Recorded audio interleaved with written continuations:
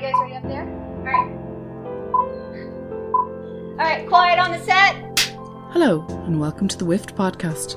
This is Vanessa Gilday, Vice Chair of Women in Film and Television Ireland. Recently, our board member Yarrow Waldeck was in conversation with composer Natasa Paulberg about her musical career to date. Natasa is an award-winning Australian-Irish composer, performer and conductor who writes music for film, gaming, trailers, TV, advertising and the concert hall. This online talk has been made possible thanks to the support of the Broadcasting Authority of Ireland. Yarrow began by asking Natasa how she became a film composer. For me, it was kind of a convoluted way. I didn't actually, think I'd become a film composer. It wasn't something that I was like, I loved film, I loved music, but it wasn't, I kind of fell into it slowly. It was a long journey that I had to for me, I think it's like the universe is kind of giving you things that you need as you go along to get to where you need to go. Every step of the way is important to the final end. So, I started off, in musical family, piano, singing, cello, flute, did a whole bunch of instruments, did all my music grades and theory as well. And it was more like, for example, for me, I didn't go straight into music at all. I went into science. I became an osteopath first, which wow. I know many people, yeah. It was one of those things. It was like, I loved music and I did music all the way like to year 12 back in Australia.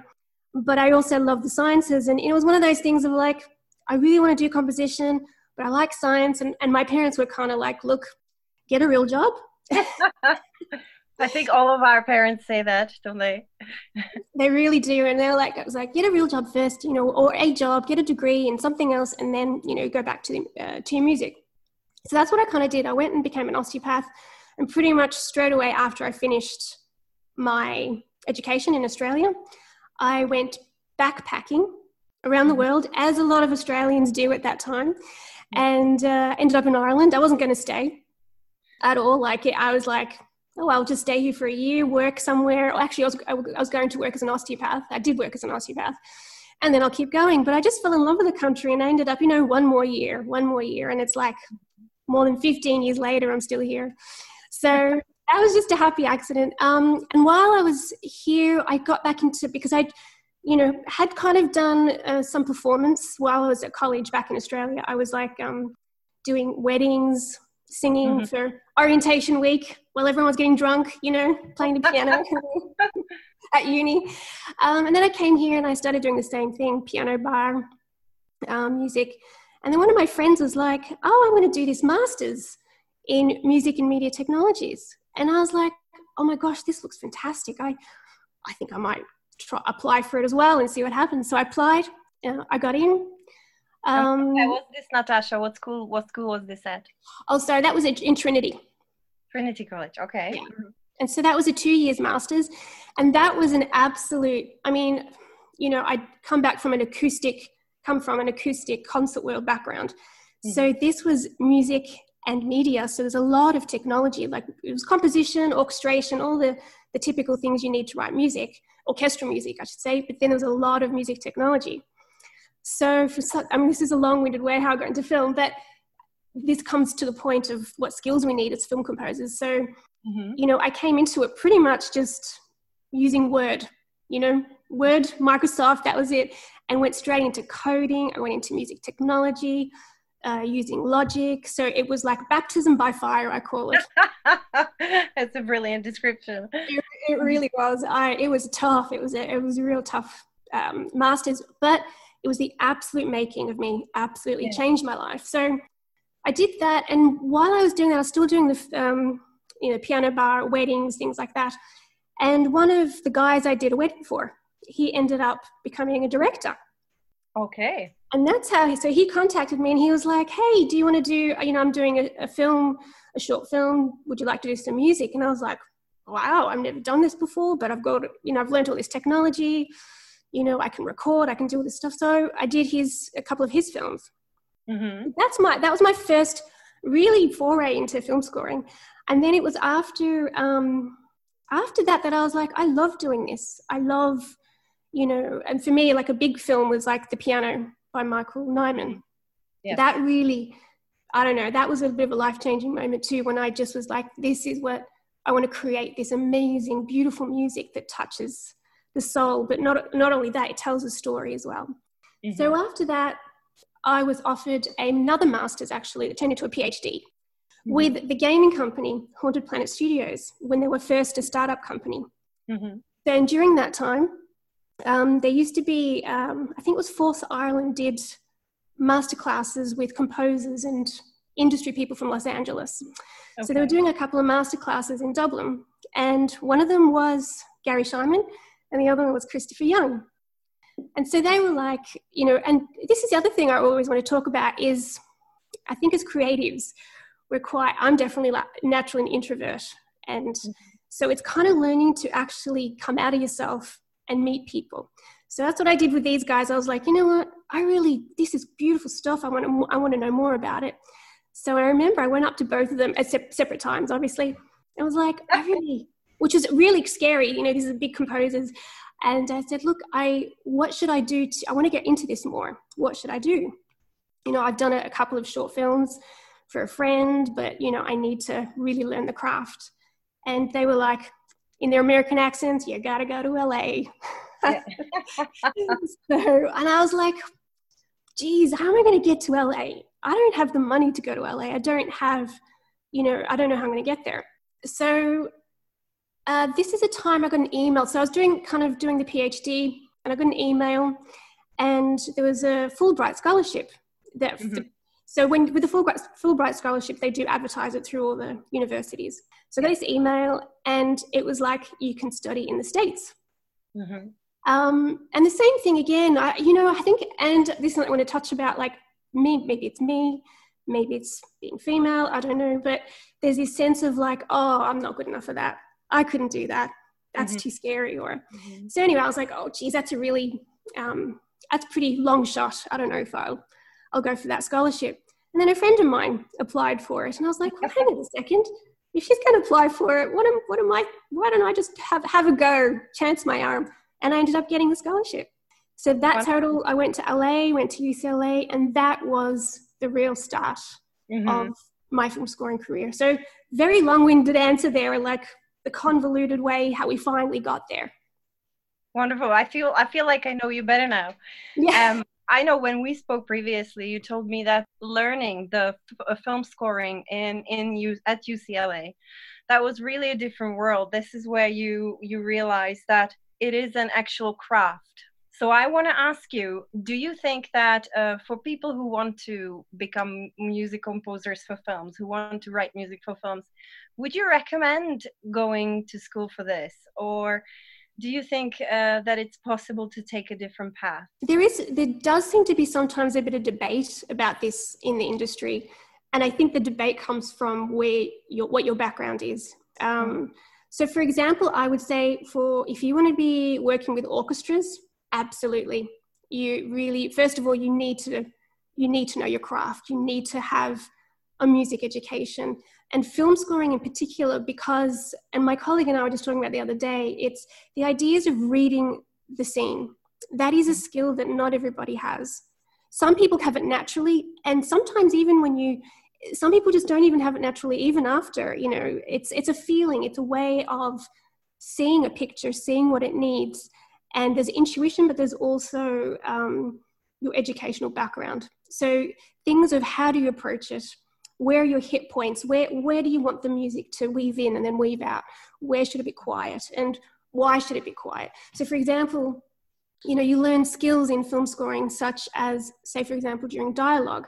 You don't want to have melodic lines during dialogue because it just interferes. It takes the viewer's attention away from what's actually happening, what's being said. So that's when you use sustained strings, say, or any sustained sound, or something less complicated like a rhythm or a sustain. Whereas, lost my train of thought there. Oh, another thing too is also during dialogue is you have try and stay out of the frequency range of dialogue. Okay. So that's like a sound issue. So for example, usual vocals are kind of, you know, the lower end, like, you know, 600-700 to kind of 5,000 hertz. That's a musical term, but anyway, a sound term. So you try and have instruments that are either lower than that usually or higher. so it doesn't interfere. Because it's, you know, you think about film is, you know, you've got your visual space, but you also have sonic space.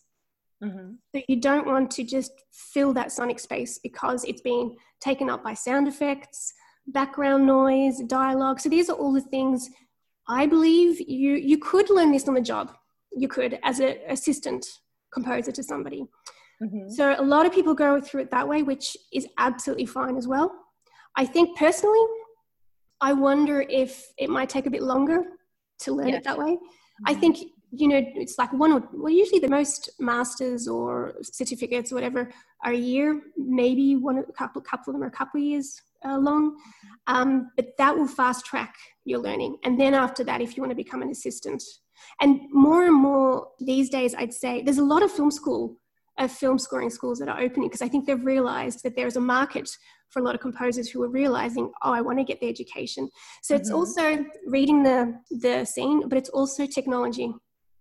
So this is my whole thing about, I'm so glad I did that first master's, even though it was at times hell on earth. It was so hard learning that stuff. It just helped me so much. So if you come from a music production background, that's really helpful too, because these days you're not just a composer, you're also a producer, an engineer, a mix engineer. So you have to know all these things and almost be like a one-person band, you know? Yes. Create the score. So I would say, for me, yes, if you have the opportunity, learn the craft as much as you can. There's also online courses, you know, Berkeley. I did a couple of Berkeley courses before I actually went to UCLA in preparation, because I felt, you know, I didn't want to just go to UCLA and come in knowing absolutely nothing about film scoring. So you could do online courses. So I would say yes, but maybe someone who's a rock musician, for example, you know, they don't want to write for, or they won't want to write for orchestral music. So they could maybe do it, you know, a different way. But even though it's interesting to say that, even though you see scores that are done by people who come from, say, pop or rock, they usually have a composer who knows about film that's actually helping them. Yeah. Wonderful. I actually come from the academic background as well when it comes to cinematography. So I always recommend studying it. Even though I know it's possible to become a cinematographer from scratch, but I just felt that, you know, it kind of jumpstarts your career and it saves you a lot of time learning this as an assistant somewhere. Exactly. So I see where you're coming from there. Natasha, what I'm interested in is how do you, so when you decided you wanted to be a film score composer, and then you returned back to Ireland from LA, how did you manage to actually get that work? How did you approach finding people to give you films to score? Yeah, it was a challenge, because definitely, you know, I wanted to originally stay in LA, and I could have, you know, I was offered to, you know, jobs and visas, but I had to come back and finish my PhD at Trinity. So that was one of the reasons, but it actually worked out better that I came back. That was hard. And this probably is advice for anyone, not just film score composers, but anyone trying to get into industry. One of the first things I did, actually, it's funny because Derval was on last week, and Derval was actually one of the first people I spoke to when I came back. Did you ask her to meet you? Yeah, well, we had a mutual friend. Just lucky that we had a mutual friend, and she's very generous with her time. So we met up and we just talked, and, you know, she gave me a few pointers of what I should do. And that was really, really helpful. So I think as soon as, for anyone, just if you have any connection with anyone in the film industry, just have a coffee. You'll be surprised that if you contact people, how many people are quite happy to talk to you. You know, there's this, you know, you feel kind of bad, or I don't want to take this person's time, but people do like helping others. Like, I would love to meet with, well, now distance coffee with anyone, like to talk about whatever, you know, in any way that I can help. So that was the first thing I did. But also the big thing was the Film Network Ireland group. I went to a few of those, it was like Christmas drinks and things like that, and just met a whole lot of people. So my biggest thing would be meet as many people as you can. I think, you know, and LA, taught me that. Actually, that was the other thing about going to LA. And I would say to anyone, if you're very lucky, and I'm very grateful for what I experienced, is to go to LA just for a little while, just to kind of see how the industry works, see what people do, see the standards as well of filmmaking. Because it really taught me tools on networking. You can't be shy in LA. Yes. That's what it taught me. Don't be shy. So I just networked a lot. I just had coffee with people, went to film festivals. And would you believe, I remember there was one networking event that I went to. I got like 8 films out of that. It was, wow. It was not on the night, but it was like within the next year or 18 months, because people, remember you. And the other thing is to keep going to things, keep in contact with people, so they just know what you're doing, that you create a friendship. And I think the other thing is important too, is friendship always comes first. Like I always emphasize, I like everyone I meet. They're my friends. They became my friends. But it takes time. I would also say it's taken time, a lot of time. So some people I've met, I remember my first film in LA, I met the guy, an Australian director actually, but it was not for another 18 months that he came back to me with a film. It's like, so you just have to be patient. Yes. Okay. I have similar experience with somebody coming back to me 2 years later. Oh, wow. I answered an ad. Somebody was looking for a director of photography. They asked for show reel and CV, so I sent it. And it's actually during the lockdown a few weeks ago. I heard back from the fella, and he just picked up where we left off and just saying, "Okay, I'm gonna start shooting it in August. When are you free?" It's so true. And I think if we just remember that filmmaking takes a long time, things can be 5 years, 10 years down the track, and then they come to you. And I think, so I think it's just like you were saying, just patient waiting, and keeping in contact with people, social media, let people know what you're doing. We're funny things. If we need to see people regularly to remember them, I think. Yes. Yeah. And that's why I do go back to LA. Well, not now, obviously. I was supposed to be there now, but anyway, I go back to LA 2-3 times a year, purely just to reconnect with people. And it makes a difference. Just they see your face, they have a chat, and they don't forget you. That's a great advice. I appreciate that. So Natasha, what you said that you picked up 8 films from one networking event. So if you have a director, maybe a first-time director, and they come to you with a project, how do you approach it? How do you decide that you want to do the project? And what is the subsequent communication with the director? How do you find a common language to figure out what kind of music the director wants? I think it's interesting. It's different. It can be different every time, I think.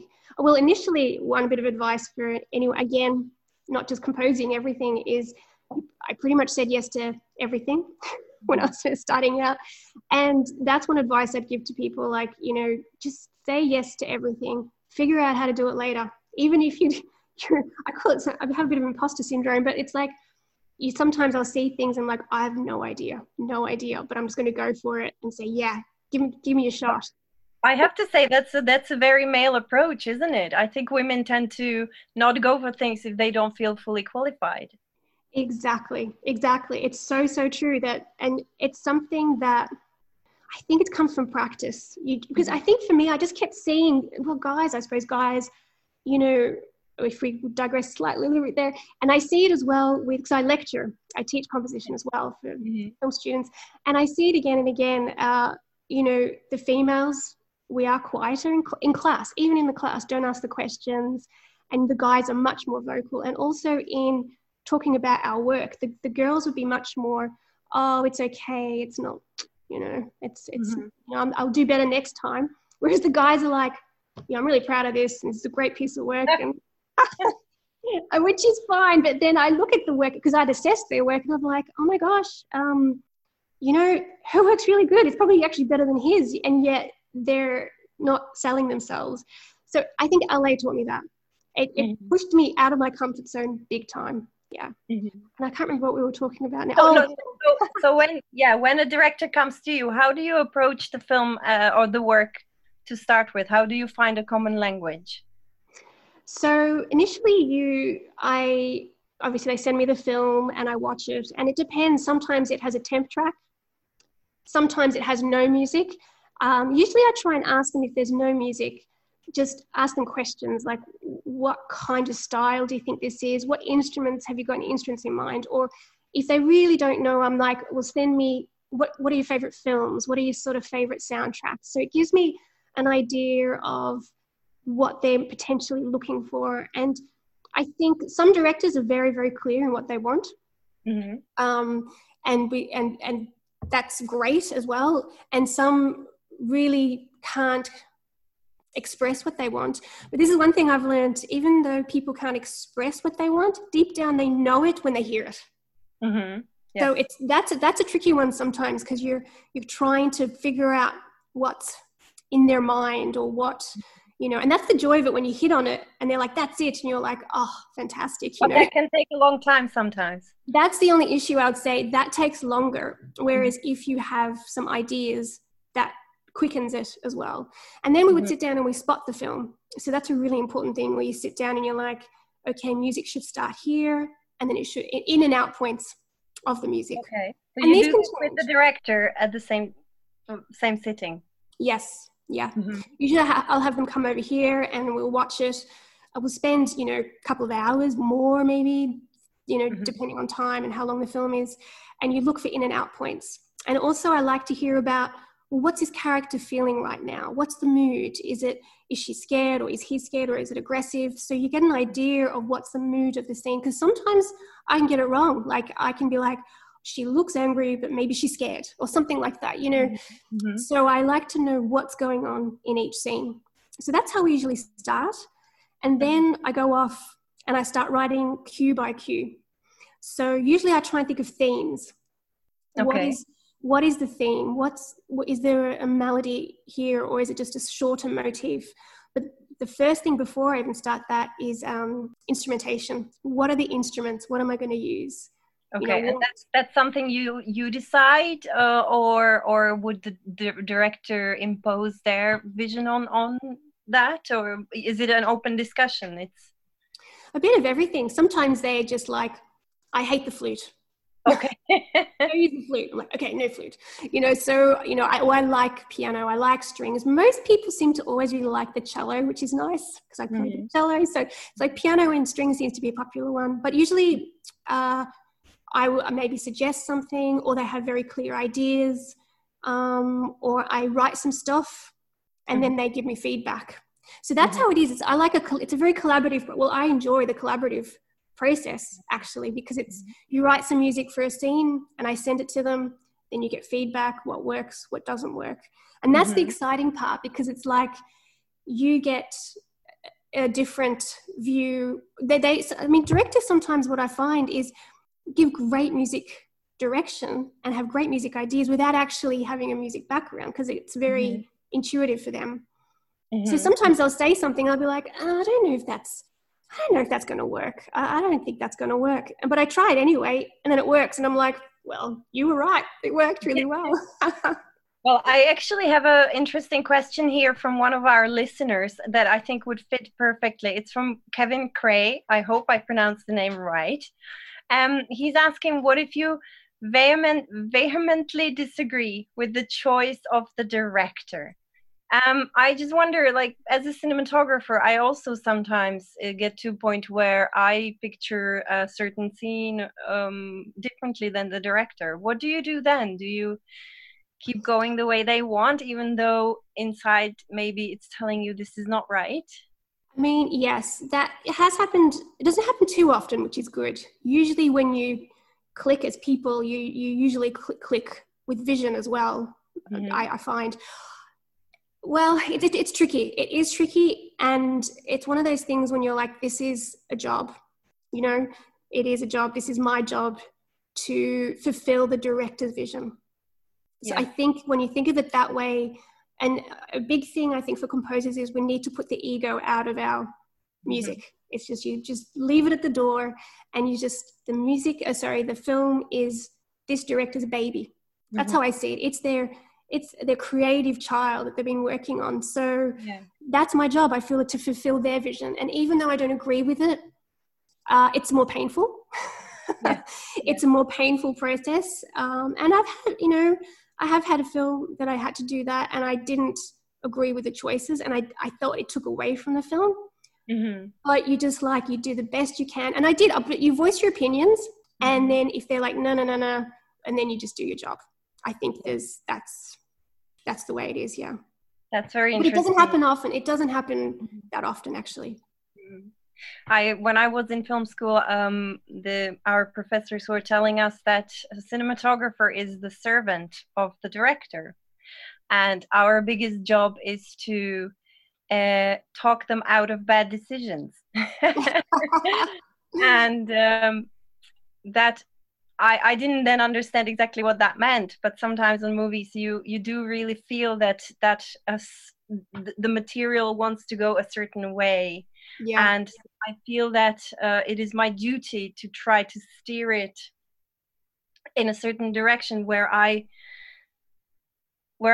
fighting for the film, and I feel that would be the best for the film. But at some point, when you offer, you have to be very diplomatic, and when you offer a certain different ideas and approaches, if they are not accepted, then absolutely let it go, do your job, and then just maybe that also teaches you something, Exactly. and actually I have to say, whenever this has happened, it usually ended up in better relationship with the director for further projects, or where I felt that it was felt that I was hoping for the best for the movie.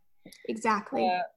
So I think, it must be different. I'm thinking for cinematography, though, at least with music, we're in post-production. So, I would do, like you kind of very tactfully, I would say, okay, I'll do what you've asked me to do, but how about if I just do another version for you to listen to? That's a way. But I suppose in cinematography, you can't really do that. You don't have the time to be like, oh, let's do it. I think that, the more you do in prep, the better guarantee is that it's gonna happen during production. Whereas for you come to material that's fully formed. Or do you also compose for movies that are only in script form? I don't. The norm is post. I usually come in at post, but now what I'm working on is I've come at the editing stage, very early editing stage. So, which is a bit different. So I've been writing, actually kind of giving my music to use as temp as their editing, which may end up staying in the final version, and some parts will be rescored or whatever. So this is a bit different, but normally it's in post. And I kind of, I prefer post, actually. I don't mind having my music used as, temp, but I like post because when you see a script, it can be quite different. You imagine it a certain way, and then when you see it on screen, it could be different, which is going to potentially change the tone of the music as well. Yes. I prefer, and I have a couple of, that's another thing I'd say to people, mentors. Mentors are really good. So one of my mentors in LA, his advice is wait for close to locked picture before really writing, because what you imagine might be quite different to what it ends up being. Yeah. Yes.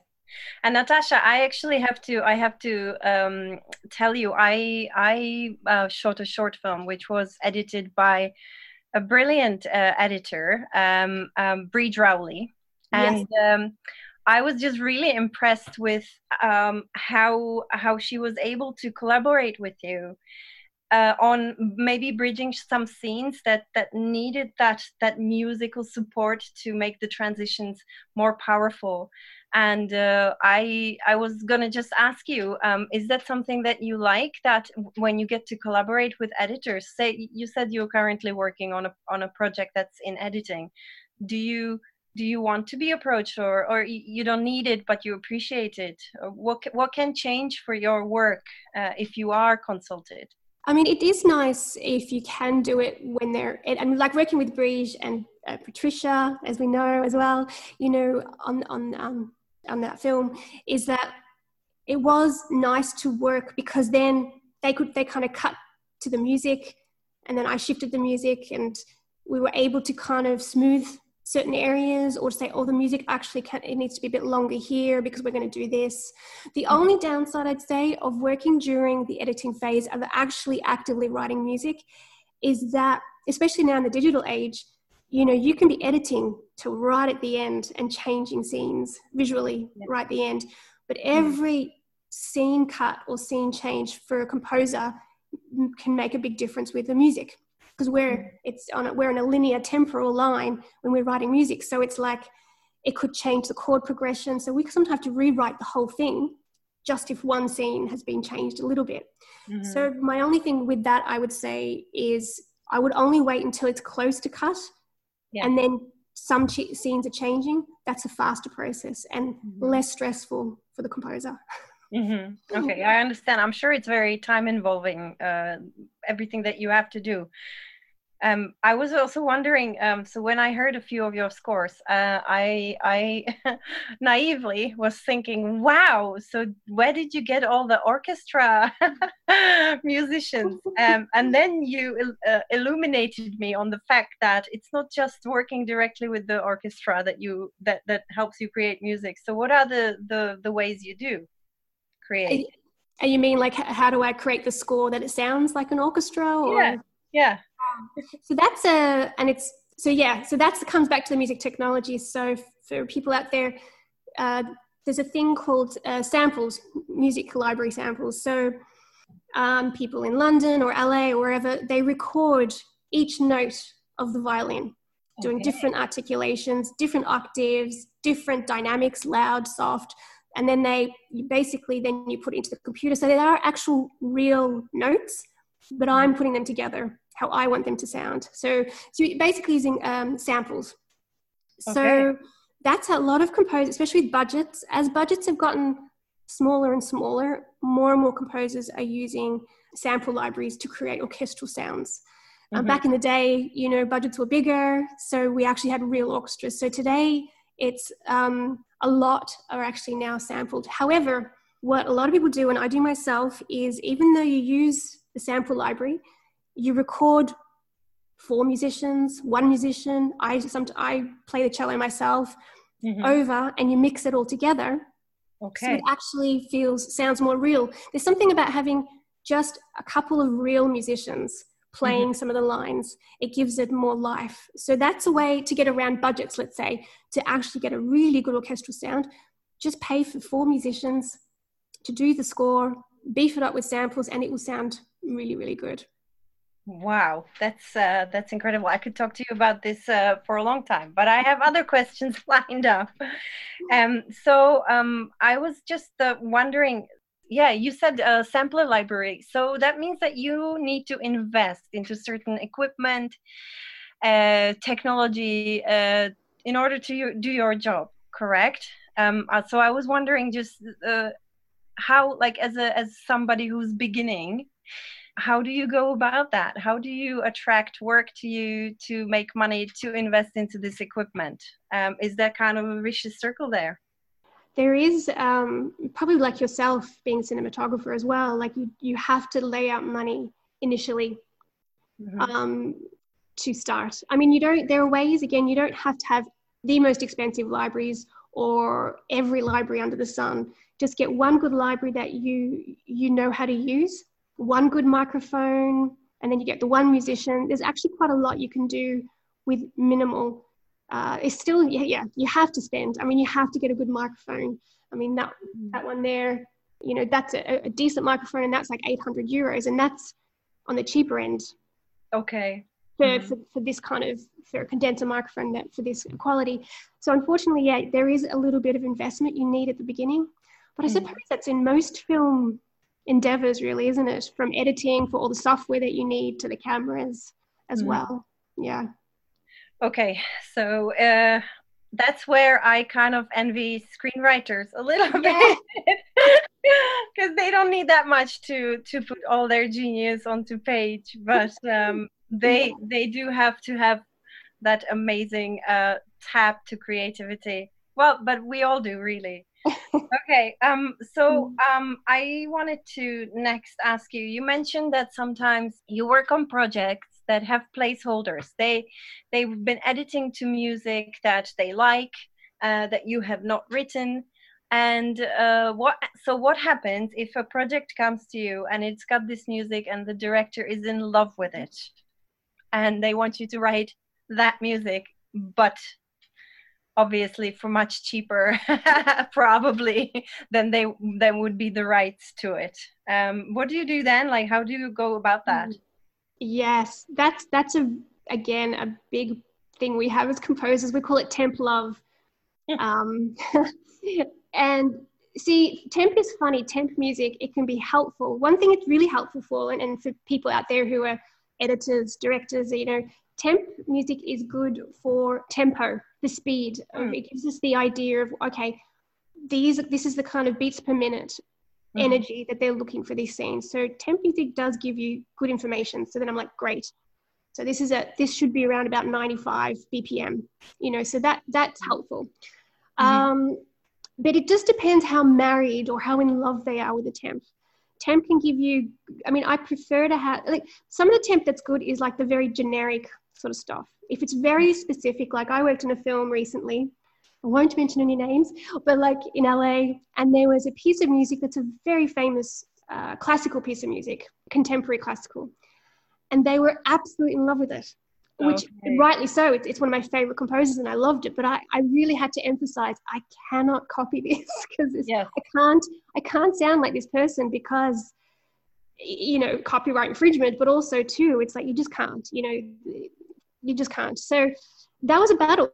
That took a lot, and that's, I hate to say, that's the only time when I actually really put my foot down, not foot down, but I draw a line. I'm like, I'm only doing this. This is as close as I'm happy to get to this sound. I'm not going any further because I don't want to, have any illegal issues down the road, for example. So I think temp is kind of a double-edged sword, I'd call it. It can be helpful, but if the directors and producers, everyone, if you can just understand that it's just temp music and you're just giving us an idea of sort of a mood and a tempo of how fast you want, or the beats or things like that. If you view it that way, that will be really helpful. But it is a struggle. It can be a bit of a struggle. Wonderful. I have a question here from another person who didn't give us their name, but I just, speaking of all the music, they're asking, would you say that you have a specific style of music score composition? Do you think that a music composer needs to find their signature sound to help define them? Yeah. This is a question as well that I talk to my students every year about as well. And it's a big question. So this is something that at UCLA I was taught from very, accomplished composers.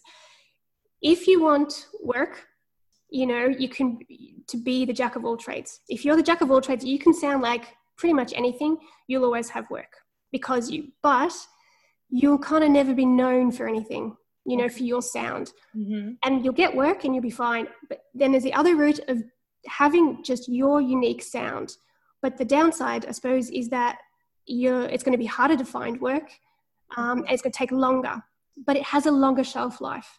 So I would say, for me initially, like I can only say, again, this is a composer's choice. If they're pretty okay about doing, oh yeah, I can do jazz, or I can do this, or I can do that, I'm happy enough, happy days, that's fantastic, I kind of started off at the beginning actually doing pretty much everything because I wanted to experience, I wanted to see it as a learning experience. So I've done jazz scores, I did like 70s funk track, I've done all sorts of, crazy stuff.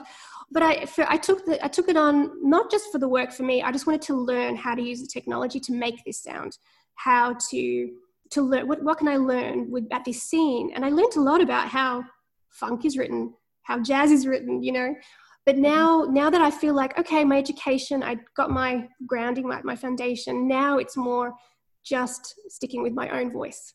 Mm-hmm. And I think in the long run, and a lot of like the PR people, we had, it was White Bear, is a PR company for composers in the States. And they were saying it is probably long-term better to stick to your own voice. It's actually funny you should bring this up. For those composers who are listening, there was a composing competition that the winner was announced last weekend, and it was composing a scene from Westworld. Oh, right, yes. Yeah, and basically it blew up into this. So the winner was announced, but the winner had a very quirky, unusual take on the score that people went uproar. It was a complete uproar. Good uproar or bad uproar? No, people were like, uproar. How could this person win? This is terrible. Oh, it was funny. It was like popcorn, soap opera, watching all the comments come in. It was mad. So, but that person clearly had their own voice. Exactly. And I think this was a thing of like, they had their own voice. Some people say it didn't work. Some people say it worked. Doesn't really matter in the end. I think I was like, kudos to them. They had their own voice. They won a competition out of 11,000 entries. Okay. So I'm like, hey, it worked for them, whereas maybe sticking to what was expected wouldn't have got the judges' attention. Yeah. So, but then do you want to be that way out? You know what? I think the thing is, just be you. I think just be you in whatever you do, be it composing, writing, directing. Be you and do it your way. That's really good advice. Tell me, Natasha. So, what kind of music do you lean towards? And also, since we're talking about films, what kind of genres do you like to score and work with? I'm definitely more for drama. That's my natural. I think I'm a little bit. No, I am. I'm melancholic. I'm drawn to the melancholic. It's always happening. So I like the drama. I don't really. I like action, intensity, drama. Comedy, probably. I've done comedy. Again, I did comedy. It's not my natural thing, but I have done it. I've done a dark comedy. Another thing about comedy, if people are interested, as composers, play it straight. They always say, play comedy straight. Don't write comedic music. Actually write straight music, and it works a lot better. So there's a little tidbit there. So, yeah, I think drama, definitely. My natural style would be, I do write the big orchestral scores. I can do that, the Hollywood sort of style. But my natural thing is I love the post-minimalists. I love like Philip Glass, Max Richter. I love combining electronics with orchestral sounds. Like I did a score I just finished for a short film actually, and I got the cello and I basically created the sounds, all the rhythmic sounds from the cello. Okay. So all the beats, you wouldn't know it's a cello, but all the beats came and everything came from one instrument. And I love doing stuff like that because it's like, it's different, it's visual. And melodies and simplicity. I like actually much more a simple score. So mainly, if people know, they're like Philip Glass, Max Richter, Olafu Arnold, who's done a few films recently, but he comes from more of a kind of, I don't want to say pop, electronic music genre. Yeah.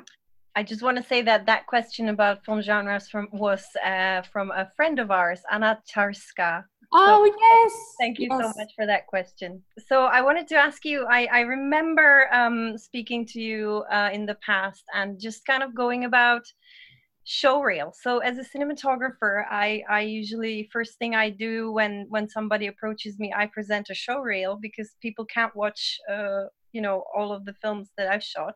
So how does it work for you in film composition, music composition? Do you have a showreel or do you have something else? I do have an old showreel, but I have to redo a new one. It just takes time, doesn't it?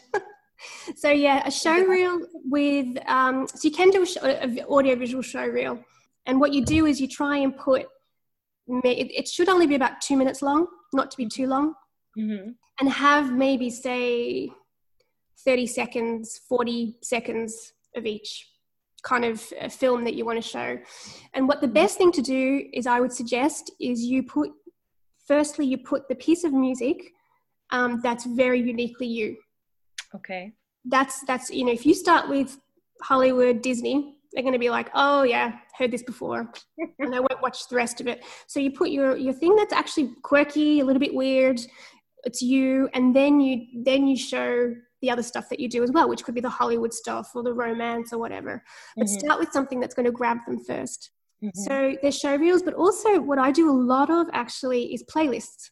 So I use Disco, and I have an agent too. That's the other thing too. It's good to have an agent. So, they introduce to a lot of people, but I just send playlists and have descriptions of what the music's like. Because sometimes you want them to actually listen to your music and not be distracted by the visuals. Oh, yes. If you do a show reel. So, which is different obviously to your work. Yes. But they're actually the choice of music is very important, and I've actually been struggling with finding the right piece of music for my show reel. So maybe that's where I could benefit from talking to you. Yeah. And Natasha, you just said how to get an agent. At which point can you get an agent as a music composer? It's usually you only get an agent when the agent feels that you would benefit them. Okay. Much, which it makes sense. So usually they come to you. My agents that I'm with, they actually contacted me. So I would suggest to people out there, and maybe it goes with acting the same way, I don't know, but really work hard at just getting lots of work, putting it out on social media, get a not a name, or get as much work as you can, and maybe a bit of a name, bit of a following or whatever, and then the agent will see, okay, this person's doing well, because you give a percentage. What I give a percentage to the agent. So it has to be this mutually beneficial thing, which makes sense. Absolutely. So I would say it takes time. You don't get an agent straight away. You have to have a body of work. I mean, I did things like earlier on, I did concerts. I actually put on concerts of film music, and then I'd put my own music in, and that got a lot of attention. I'm sorry, maybe I'm a bit slow here. How do you put on a concert, as in you hired an orchestra? Yeah. It was a small ensemble. So I did 2 concerts actually, one in the Sugar Club, and it was a gaming school. So it was like we had BioShock, Final Fantasy, Journey, and then films such as Psycho. So it was with Taylor Orchestra, which is the Trinity string section from a few years back. So if you can get something like that together. And then you invited the guests that you wanted. No, so that was just an open public thing. Okay. But then you put in your own piece of music. So I did another one called Minimal Film, and that was with Kirkos Ensemble, and we did minimalist composers, films such as Michael Nyman's Piano, Philip Glass's The Hours. And that was and then I put one of my own pieces, which is a post-minimalist piece as well. But that way you get exposure.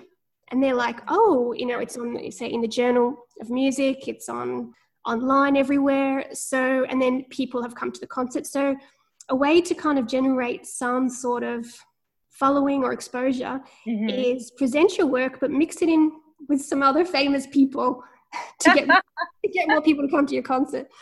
So that's what I did, all that kind of stuff. And then they contacted me. So.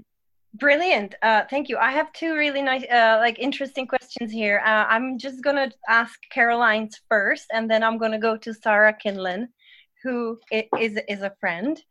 So Caroline Cray, again, I hope I'm saying her name correctly. She is asking, what is the difference between the LA scene and the Irish scene?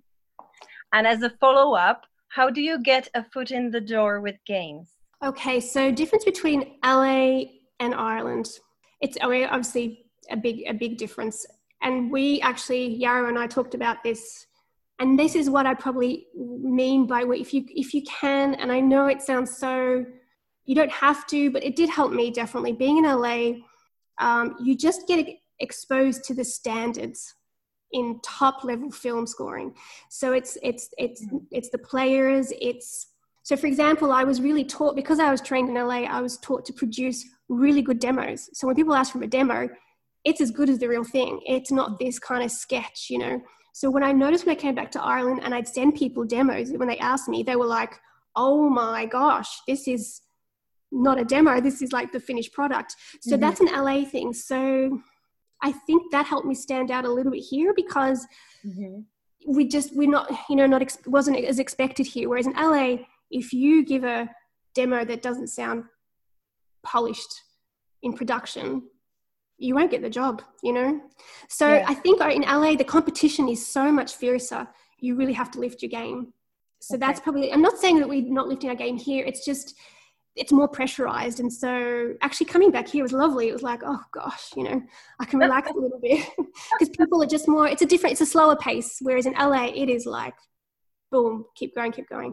But that was good training. It was good training because, I learned deadlines. I learned how to be professional over there in the industry. So it was a really good training ground. So the differences would be, though, as from a film composing point of view, is that there are a lot of projects in LA. So you will get more projects in LA, more bigger budgets, absolutely, than you will here. Just the budgets are smaller. However, what I've noticed is I think you get noticed here quicker. You can climb that, I don't know if I don't even call it a ladder, but climb that exposure ladder or whatever quicker here because it's a smaller community. People talk, you can meet people really easily. Whereas in LA, there is so many people. How do you stand out? So that's what I meant for me. Even though I wanted to stay to LA, I had to come here, but it actually worked out because I felt that I got different projects that I don't think I would have if I'd been one of thousands in LA. Okay. I think there's another part to that question. I forgot. Yeah, it's how do you get a foot in the door with games? Gaming. Biggest thing is Game Developers Conference. Again, here's the cost of like outlaying money to attend, go to San Francisco, and it's so expensive. You can get a cheaper ticket for about 150, 200 euros, but it's the networking there. It's everyone networks, parties, coffees. So I would say going to game conferences is a big thing. But how does going to San Francisco to a conference get you jobs if you live in Dublin? Because everyone comes from all over the world. Like people from Dublin would go there, people from all over Europe. It's pretty much the epicenter of gaming developers. So there is a smaller one here. So I'd say if you don't have the money, go to the smaller one here. I can't remember where it is, somewhere. Is it Cologne? Or anyway, there's a game GDC here in Ireland too. So there's that. Another way is write music to a game trailer that you really like. And just send it to a few gaming companies. Actually, not a few, a lot, because that's a thing. Yeah. The more you send out, the more you're going to get back. So send a trailer that you've done with your own music. And what you do is you tailor that trailer to your style of music, and you don't send it to every gaming company. Send it to a gaming company that is doing games and music like that. Yes. You've got to really do research. It takes a long time to do research. So I would say one, network. There's many game developer places, as even here as well. It's smaller, but network, go to game conferences, go out with them all the time, and do a game trailer. Wonderful. I hope we answered that for you, Caroline. And now I know it's 7:00, but is it okay for you to stay with us a little bit longer for questions from the audience? Yeah, if there's people still there. Yes, there are, and we really thank you everybody for attending. So I would like to ask you a question now from Sarah Kinlan. I know Sarah from a movie called In Orbit, which you might actually be familiar with. It had a beautiful score from Emer Kinsella. Yeah, and Sarah acted in one of the roles, and she also wrote a song that appears in the film. Oh, wow. Yeah, and so she has a question for you. I am wondering if you have any advice, Natasha, for a singer-songwriter who would like to write songs for film. Any advice? Yes. The best way to get any sort of singer-songwriter music is to try and get your music into music libraries.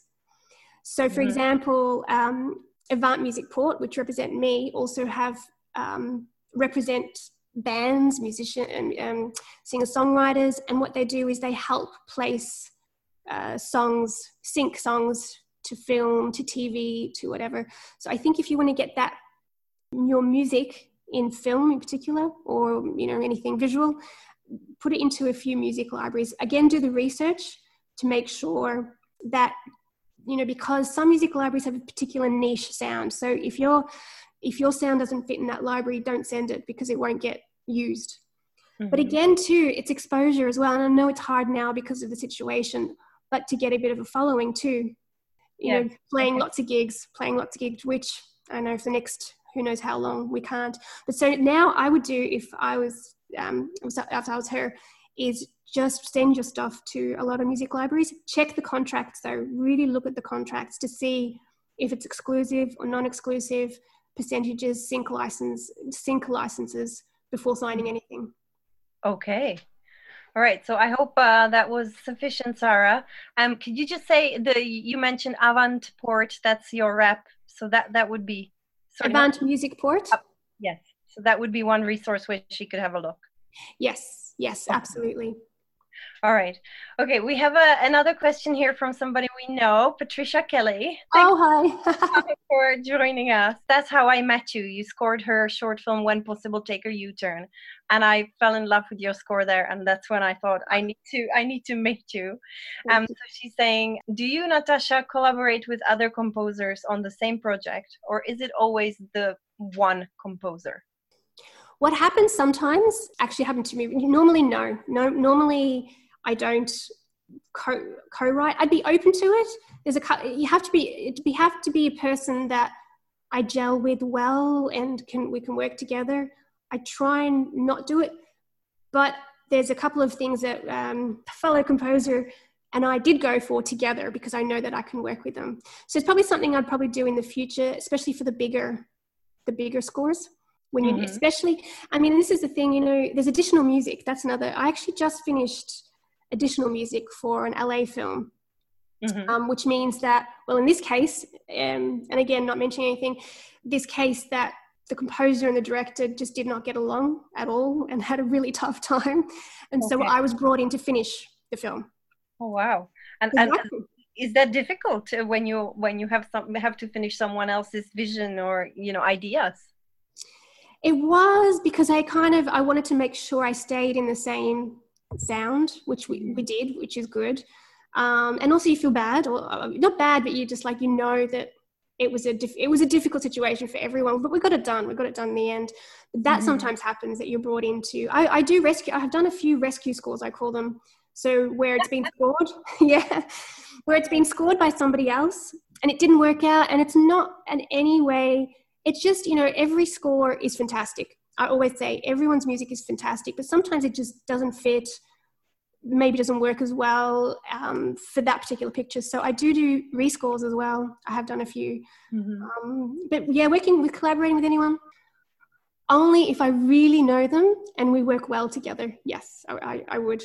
Okay.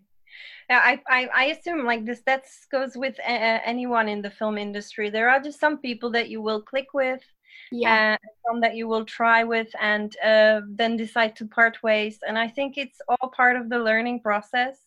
It's learning, just communicating. I feel like with every director I work with, it's like learning a new language. And so I absolutely understand that. And it's, in the end, I feel like it's always in the project's best interest. You're all kind of going for the same final goal, and that is to complete that movie and do the best for it. So yes, wow. But you've been there to finish a few. That's a really unique experience. I wanted to ask you, Natasha, so the trailer that you showed us at the start of this conversation, that was composed for Screen Ireland. How did you come to that? How did it come your way? Well, it was one of those things so I'm part of the Screen Composers Guild of Ireland, which are fabulous. It's a fabulous group of composers, and that's Sarah Glenane helps spearhead that. So there was a call, because I think this is the thing, and this is great that we're doing this as well, and I hope there's lots of directors and producers watching, because there's so many very talented Irish composers here in Ireland. And that's what the Guild is trying to kind of make connections with producers and directors to say, we do have a wealth of really talented musicians and composers here, and to use more Irish composers for Irish production. And so that was one of the things, is they put out a call for Irish composers to submit music to do the trailer, and I was very fortunate they chose mine, and so that's how it happened. Wonderful. And then I also mentioned that you're currently working on The Great Hunger. I know it's being made now, so is there much you can tell us about it, or should we keep it hush? I can say a little. I did ask the director, what can I say and what I can't say. So it's basically a documentary series about the famine. All right. Okay. And it's great. I mean, that's probably all I can really say. But it's for RTE and Arte. I don't know. Arte as well, and other distribution companies. So yeah, that's been a great, really it's quite a big score, and it's lots of emotion, and it's been great working with them. It really has. But that's all I can really say, actually. I think that's about it. It will be shown, I think it's November, I think. So keep it. How did that come your way? That was so funny. That was just one of those phone calls. You're like, they rang my mobile, and I was like, hello, oh yeah, we want you to, do. I was like, oh yeah, sure, and you're just like, oh yeah. And I'm like, oh my gosh, that never happens, that someone just calls you out of the blue and like, we like your music, we've been listening to it, we'd love you to work with us. It was a dream situation there, and they're so lovely, and I'm just glad that, it's so nice when someone contacts you purely because they've listened to your work, and obviously like you for being a cinematographer, that they've seen your work and they're like, this is going to work so well for us. Would you like to work with us? That's wonderful. Yeah. That's wonderful. And I have two more questions for you, and we'll see if we receive more from our listeners. I remember when we touched on the showreels, and you were giving advice on how to build a showreel as a film music composer. I also remember you told me once that scoring a short film or having a few short films is better than having scored one feature film. Could you just elaborate on that a little bit? Yeah, this was a big thing that I came, and again, maybe this goes for everyone, directors, producers, actors, everything, is, I had this thing of like, I've got to get a feature. I've got to get this feature. I've got to get a feature. I've got to get a feature. And I got this advice from actually a director, Australian director in LA. He's Peter Cornwell. Anyway, he did A Haunting in Connecticut, if anyone knows that film. I did quite well. But he and another producer, they both, I don't know, it just came up in conversation. And he was like, better to do good quality short films than a feature film that's not what you want to do. Because he's like, you could spend 2 months doing a feature film that you don't really like, or maybe it's not the quality that you want or whatever. Okay. Whereas in that 2-3 months time, you're going to get, potentially you could do 4 short films. And the other thing with short films, and other producers have said this as well, people watch a lot of short films. You can watch 4 or 5 short films in, an hour and a half, or depending on the length. So you're more likely to get your name out if you're doing really good short films that are being shown at festivals. Because a lot of features are made, but how many actually get into festivals and to showcase your work? So that's the approach I took. I really, and I love short films. I think you get to really do a whole bunch of different styles, and you meet lots of people. That's the other thing. You meet lots of people, you work with lots of people, you create a lot of different types of music. Whereas if you're in a feature, I mean, and I'm saying a feature like, oh, it's a good feature, definitely do if you think, oh, yeah, go for it. But I'm talking about when you're starting out and you're like that / horror feature, that kind, I hate to say it, but that you spend 2-3 months of your life on that. And you might not even enjoy it. I would say wait for a good feature that you really want to do, and do tons of short films in the meantime. That's really interesting. I try to kind of compare that to my situation. I guess maybe that's slightly different, because in order to shoot something and shoot it well, there needs to be money invested into, crew, working with really good experienced crew in the camera and lighting department. and also having access to good equipment can elevate your game as a DOP. Of course, it's not all of it, but I feel that when it comes to short films that often are low budget or no budgets, there isn't that kind of progression. How do you build up to something better if you constantly shooting with, like, as if a painter was painting with one color? I am simplifying it for sure, but there is a truth to it. So, but for you, it's a bit different because you have, once you invest into the technology, into the sound library, you then have a whole like world of sounds to help you compose something different each time, regardless of how much it costs to shoot the film. Yes, it's a bit, because we're always post, so it's just it's a different. It's harder on your end, definitely, to do the same. Yeah, but I'm glad that it's easier for you. Yeah, and I have to say, to any encouragement, like, Ireland comes out with great short films. Like, I go to LA and I see some of their short films, and I'm like, ours are better. We actually do, punch above our weight in Ireland. I think we do some wonderful stuff. So I think let's just keep working away. I know, like in the Czech Republic, where I'm from, short films are almost non-existent. Nobody shoots them. They don't have any value there. Wow. And so if you study to become a director of photography, you tend to go straight to shooting to a feature, or maybe you shoot something for TV, like a TV drama or something like that. So short films, I find, are very unique to Ireland, even though they are shot in other countries as well. But here it really could be the ticket to being discovered. Well, definitely for directors. I had a producer here in Ireland who said that that's how they find directors that they want to work with. They sit down and they watch a whole bunch of short films and to see their work.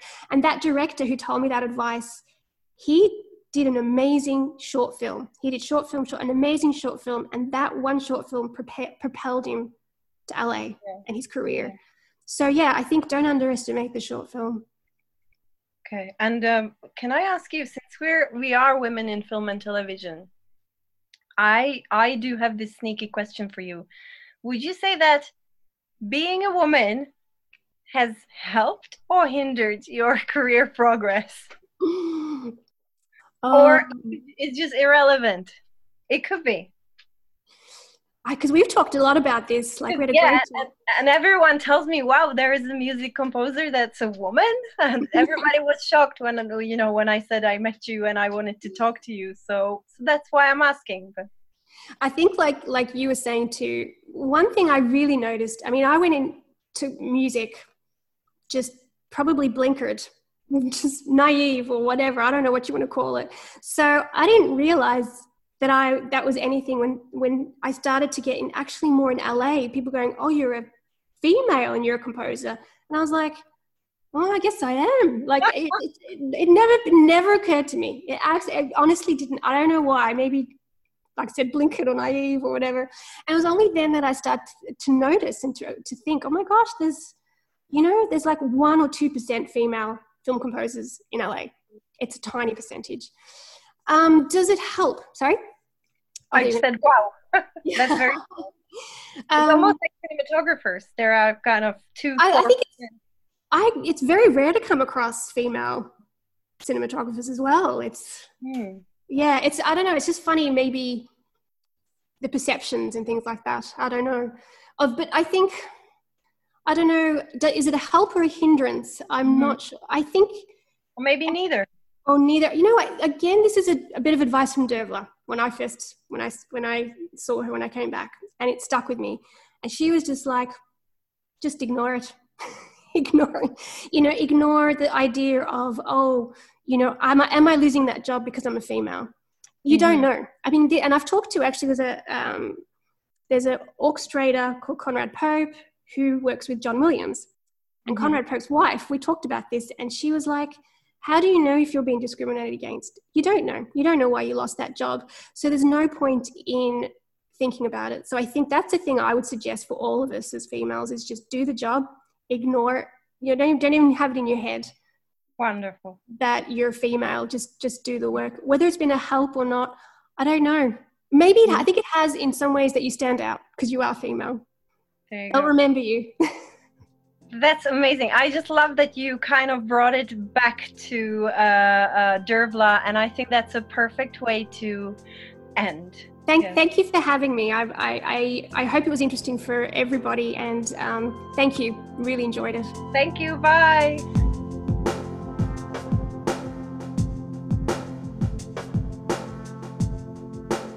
Until the next time, thank you for listening. For more content, podcasts and information, please visit our website at wft.ie.